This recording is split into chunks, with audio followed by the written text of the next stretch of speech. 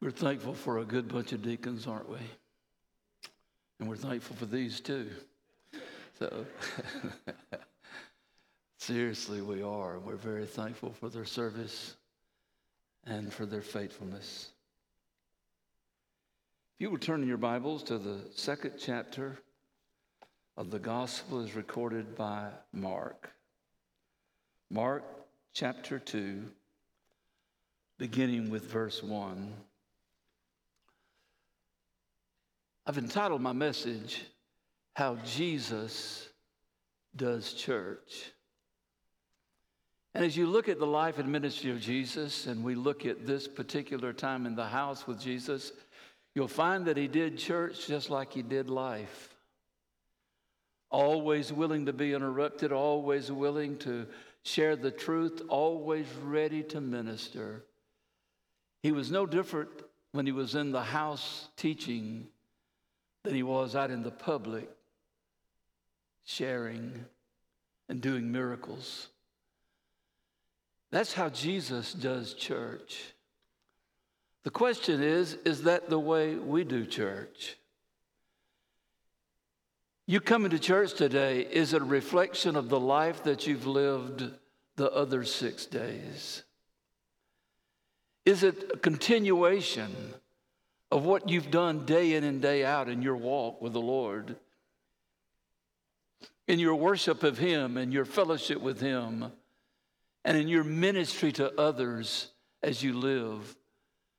Is your everyday life the same as your Sunday life? With Jesus as our example, we find that his way of doing church was his way of doing life. And his way of doing life was his way of doing church. No facade in the life and ministry of Jesus. No having to change dispositions. No having to put on a different face, a different countenance. The same yesterday, today, and forevermore. Jesus did life just like he did church. Mark chapter 2, beginning with verse 1. And again he entered Capernaum after some days, and it was heard that he was in the house. Immediately many gathered together, so that there was no room to receive them, not even near the door. And he preached the word to them. And when they came to him, bringing a paralytic who was carried by 4 men. And when they could not come near him because of the crowd, they uncovered the roof where he was. So when they had broken through, they let down the bed in which the paralytic was lying. When Jesus saw their faith, he said to the paralytic, "Son, your sins are forgiven you." And some of the scribes were sitting there and reasoning in their hearts, "Why does this man thus speak blasphemies? Why does he do this? Who can forgive sins but God alone?" But immediately, when Jesus perceived in his spirit that they so reasoned in their hearts, he said to them, "Why do you reason about these things in your hearts? Which is easier, to say to the paralytic, 'Take your bed and walk'? But that you may know that the Son of Man has power on earth to forgive sins," he said to the paralytic, "I say to you, arise, take up your bed, and go to your house." Immediately arose, took up his bed, and went out in the presence of them all, so that all were amazed and glorified God, saying, "We never saw anything like this." Interesting, in the life and ministry of Jesus, that was all awesome and often The response of the crowd, those folks who heard him speak and saw his miracles, they were astounded. They were astonished. They were overwhelmed by the power of Jesus, the love of Jesus, the willingness of Jesus, and the ministry of Jesus in the lives of so many who were hurting. Jesus was no different in the house than he was out on the street. There were folks who were brought to him while he was on the street, and he touched them and he healed them. There were those who came and summoned him to come to their house because there was one ailing and dying, and they believed that he had the power to change things. And Jesus responded to the request from the street to the dwelling place. Always willing to go, always willing to do, always willing to minister. Listen, always willing to give of himself. Never once do I remember him ever saying, I don't have the time for that. I don't have time to come to your house. I don't have time to talk to you right now. I don't have time to minister to your need. But always willing to be interrupted. Though he had plans, he knew why he came. He knew that he was headed to the cross. He knew that he was doing the will of the Father, and all that he did. It was the circumstances which surrounded him. They were the circumstances in the lives of the people that were around him that dictated how he would respond and what he would do and when he would do it in meeting their needs. We get so focused on our own lives. We get so focused on what we want to do and what we need and the problems that we have and the difficulties we're walking through and the relationship problems we may be dealing with or other things in our lives. We get so focused on those things, we don't see anybody but me. So many times we allow those who are hurting in need and that Jesus has placed in our path that we may minister to them, stop what we think we're so busy doing that's important, and do the most important thing, and that's to reach out to that hurting individual. It is to stop and listen to the cry of their heart. It is to pause for a minute and realize that what we've scheduled is not the most important thing in eternity. What we have to do on our calendar and agenda for that day may not be what God has in store for us, and be willing to be interrupted by someone who seems so insignificant, someone who is so needy, someone who is hurting, someone who has difficulties in their life that they cannot do anything about. And to stop our busy schedule long enough to minister, long enough to be sweet and kind and considerate, long enough to offer hope, help, and encouragement. How does Jesus do church? You'll notice that there are several ways you could approach this passage today. That to Jesus, there seemed to be a sense of urgency there. To those four who brought the one to Jesus that they were carrying him and climbed up on the roof, there obviously was a sense of urgency to them that Jesus could change the situation in this man's life. He could turn everything that was upside down to right side up. He could change all of the discrepancies in his physical body. They had an urgency that they needed to get him to Jesus. And Jesus responded to their urgency in an urgent manner. He stopped what he was doing. Stopped right where he was speaking. Another thing we see that's obviously present in this house of worship was an air of expectancy. Jesus certainly was expecting what was coming up. He knows everything. He knows the agenda for the day. He knows what the Father has him here to do. And though it may have caught everybody else by surprise, I would not think for a moment that 4 men tearing a hole in the roof of the house where he was caught Jesus by surprise, because according to the Word, he just kept teaching while they're tearing a hole in the roof. He knew what was next. He knew exactly what was going to happen, but he just went right on, waiting for the proper moment for him to do the proper thing and to meet a need in a young man's life that no one else could meet. Did you know there's someone in your life that has a need that you're the only one that can meet it?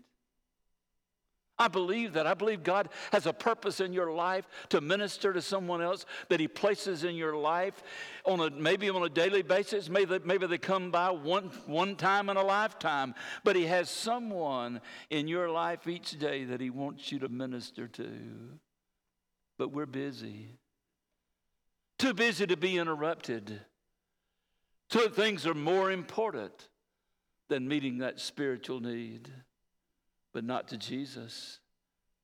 There was an air of expectancy at that place. And boy, was there an attitude of enthusiasm. You got to be enthused about what you're doing to tear a hole in somebody else's roof. Go try it. You better be enthused, because you're going to be singing hymns in the jail cell that night. You know, there was just this attitude of enthusiasm. We just got to get him to Jesus. We just got to get him there. We can't get in that door. We're going up on the roof. We're going to tear a hole in the roof. We're going to lower this man by these ropes on this blanket he's on, and we're going to put him right where. Can you see him outside there jumping up, looking in the window? Yeah, I think you're right over where Jesus is. As they're jumping up, seeing him inside the house and looking through the window. Yeah, I think you're right on the spot. And they start tearing open the roof, and they lower this man to the feet of Jesus. But what brought on this sense of urgency, this air of expectancy, this attitude of enthusiasm? There was a concern. A concern for a man that only Jesus could meet his need. And their concern moved them to this sense of urgency. We can't do anything. We can't heal you, man. We can't cause your legs to work again. But we know someone who can. And if we can get you to Jesus, we believe he can change your whole life. They were concerned. But you know, it goes beyond that. They were committed. They were committed. Living for the other person. Seeing the need in the other person's life and committed before they ever saw the need. They were going to do something about it, and they grabbed up, each of them, a corner of his blanket, and here they go carrying him down the street. This guy must have said, I don't know where we're going, but this is the funniest ride I've ever had. And they're carrying him in this blanket, and they get him to the house and raise him up on the roof, and you see such a courageous response. They were met at the door. Oh, it's too full. The fire marshal says we can't have anybody else in here. You'll have to come back another day. They were more courageous than to turn around and walk away with that answer. And because they were concerned, committed, courageous, they saw one converted. They saw one come to faith in Jesus. Today I want you to notice how Jesus does church. And I'm of the opinion, and I believe the understanding, that when Jesus does something, you can't improve on his way of doing it. When he shows us how to do church, how do we improve on that? We just need to do church the way he does. We need to live our lives the way he lived his life. Isn't that what the scripture teaches? That he is our example. We follow him. We walk with him. We fellowship with him. We obey him. We listen to his word. We listen to his Holy Spirit as he teaches us and leads us in our lives. We just follow the Lord. We walk in obedience. In the life and ministry of Jesus, you see that he uses every opportunity to reach the lost, to change their lives. Though his message never changes, his methods seem to be different in every circumstance. Careful. His message was always the same. He's the Son of God. He came to seek and to save the lost. He lived a life of following the will of the Father. He searched and saw those that were in need and responded to them. But his methods, bring that little child to me.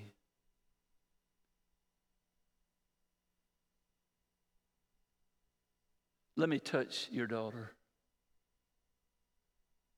Stop with the funeral procession and call the man's name.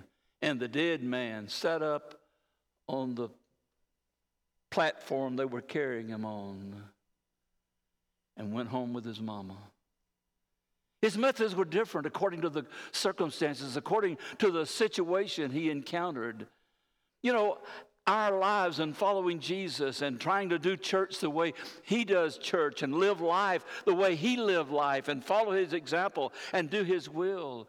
We need to be willing as a church, as individuals, to change our methods in order that we can minister to where people really are, to see their needs, to respond to their needs, to love them in their needs, and to give them what they need the most. And that is Jesus. Some of his disciples just overwhelmed by what he did. You remember, and after Jesus has gone, they're going to the temple and they find this man begging and they walk by him and they said, "Oh no, silver and gold we don't have any. I don't have any money to give you. But such as I have, I give you," John said. "In the name of Jesus Christ of Nazareth, rise, take up your bed and walk." And it says the guy jumped up on his feet, started running around, hollering and screaming and jumping and praising God. And everybody saw him and heard him for the need that had been met. Because these followers of Jesus, these disciples, listened to him, watched him, experienced him, and they lived life like he lived it. Looking for the need, concern for others, committed to help them, and courageous in every situation. The Word of God always remains central in the ministry of Jesus. Though Jesus is omniscient, he stays true to his teaching of the Word. He could have talked about any subject, for he knows everything. He knew there were atoms. Mankind didn't discover it for thousands of years, but he knew there were atoms. He knew that. He knew there were molecules. He knew there were different things that put together and formed the different minerals and other things. Man just didn't know it yet.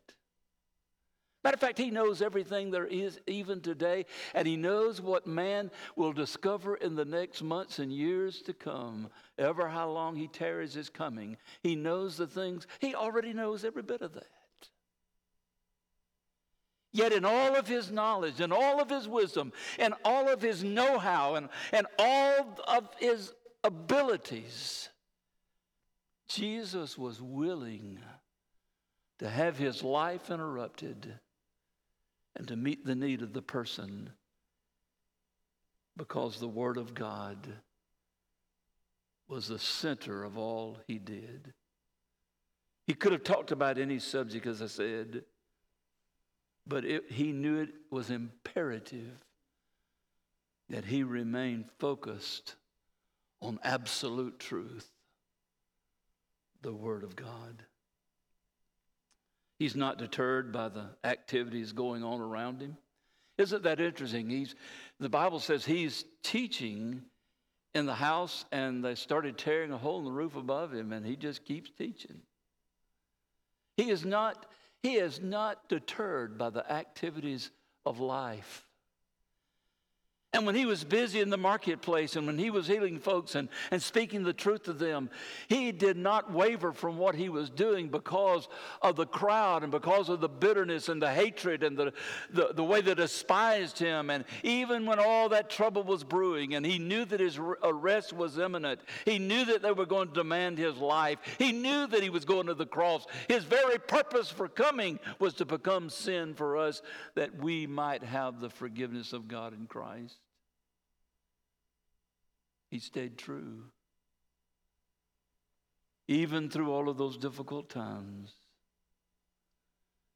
In all of our desires to be a church, as we would say, on the cutting edge, in order to reach our contemporaries, we must never abandon the truth of the Word of God. It must remain central to what we teach in class, and what we preach in the pulpit, and what we flesh out in our lives day in and day out. We must teach it. We must preach it as the absolute truth that it is. Folks don't come to church looking for some psychological theory. They're looking for real answers. They're looking for something only God can give them. And we need to make sure that we're about that kind of church, doing church as Jesus would have us do it. Secondly, Jesus is innovative in his methods. He stopped what he was saying. Over and over again, he stopped what he was saying or doing to meet a real need and to reach the lost who were present. It wasn't in the bulletin, perhaps, or on the order of service for the day. He just responded as God would have him to, the Father would have him to.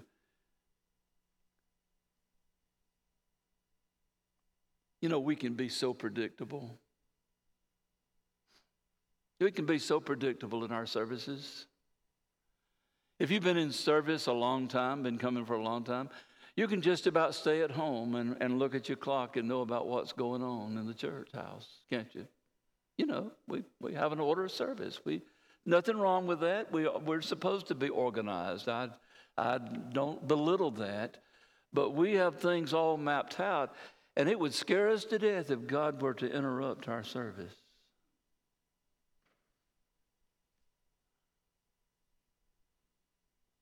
Jesus was innovative, but he never ventured from truth. He was innovative in his responses, in his methods, but he never wavered from the truth of who he was and why he came and what the real need in every person's life really was. Sometimes we'll try to do the unusual, to go to great lengths to accomplish our goal. And I'm thankful that I have pastored a church these years that has been willing to do that, because we've done some pretty crazy things sometimes. I mean, what pastor becomes Indiana Brother Rick? You got to be a little touched.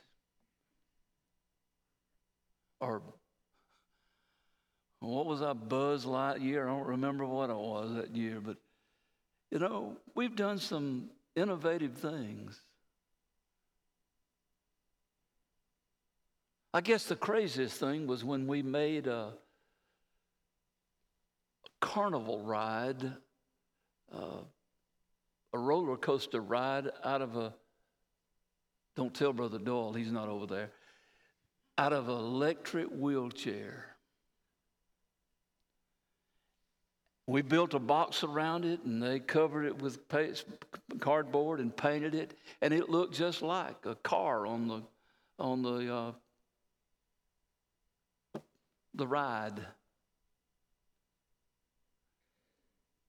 And I was so dumb, I didn't load it on a trailer in the back of the truck or anything. I just rode it from over here on Sagamore all the way to the church. And here I was in that wheelchair that's fixed up like it's a roller coaster car and riding. And I rode all the way up here. And I mean, folks just laughing at me and waving and children laughing and pointing, And my silly daughter comes by with a camera and exposes the whole thing. So many crazy things. Jesus was innovative. His method always, constantly was changing. Sometimes it was to touch a blind man and make him see. Another time it was to raise a man's daughter, Jairus' daughter. There was another time when he raised a widow woman's only son, as I mentioned a minute ago. He turned the water into wine for his mother. He was innovative in his ministry and his response to the needs as they were. And we need to learn to do that as a church. And I need to move on. But just remember that as we try to do the unusual, we're going to great lengths to try to reach folks with the truth of the gospel. I'm so glad to have a young staff. Matter of fact, some are real young. Aren't you, Brother Joseph? Some are almost getting old, aren't you, Brother Tommy? And some are just right, aren't you, Kimmy and Stephanie? Just right. Perfect age, whatever it is, it's perfect. I'm thankful to have a young staff. They come up with all this stuff. Sometimes I sit in staff meeting and go, really? Y'all want to do what? But you know me, I'm game most of the time. Let me say the last thing and I'll move on and be through. The salvation of sinners was always the primary focus in the life and ministry of Jesus. That was primary. His primary concern was not for the sick man, it was that he would be forgiven. The concern for those who had not yet believed drove him and moved him from place to place down dusty road after dusty road to minister and take the truth of who he was. We must move from what we want for ourselves to what will reach an unchurched man or woman or teenager or little boy or little girl. What will reach them? What will make them feel loved and welcome? What will make them know that Dalraida Baptist Church is a loving place, a caring place, one who offers the truth and offers help and ministry, regardless of their age, regardless of their race, regardless of their socioeconomic standing? What will make them respond? L-O-V-E, love. Care, a desire to minister and meet needs, and to love them in the name of Jesus. We must move from what we want for just ourselves to what will reach the unchurched, especially in this neighborhood. What will reach the unchurched man, the unchurched woman, teenager, or child with the gospel? How do we do that? How do we say to them, this is a place where you will feel at home, a place where you will be welcomed? I'll tell you how you do it. You live Jesus every day in your life. You preach Jesus and teach Jesus every Sunday that we're together. We just become the kind of church where we're the church, whether we're in session or out of session. We're living like Jesus, ministering to a community. The Great Commission must be our driving point. We must plan and be wise to include all the essentials of the church. There are 5 of them: evangelism, discipleship, ministry, fellowship, and worship. And they're not in any order of priority. the 5 essential functions of the church. And if we'll do that, we'll be the church like Jesus. We'll be the church that looks like Jesus in the community. We'll be the church that will allow Jesus to work through us to change lives. I want to be that kind of church, don't you? I want to finish strong with us being that kind of a church. I want us to work hard at becoming the kind of church that we know in our hearts we want to be. And to remember that our ministry isn't done just to the church, but it's the church doing ministry to the community, reaching out with the love of Christ, being committed because we're concerned, and that we take the gospel to them in love. Would you bow your heads?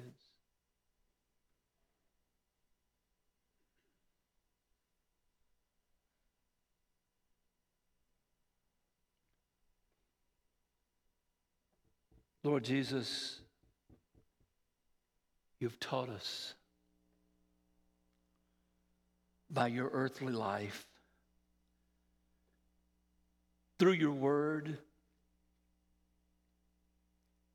of what we ought to be and how we ought to go about ministry. May we seek to be that kind of a church. But Lord, it only happens when we become that kind of individuals.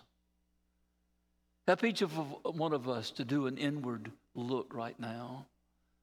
Focus in ourselves and ask ourselves, are we that kind of a Christian? Are we committed because we're concerned? Are we compassionate to share the gospel? Lord, help us to be that. And may you be glorified in our lives. In Jesus' name, amen.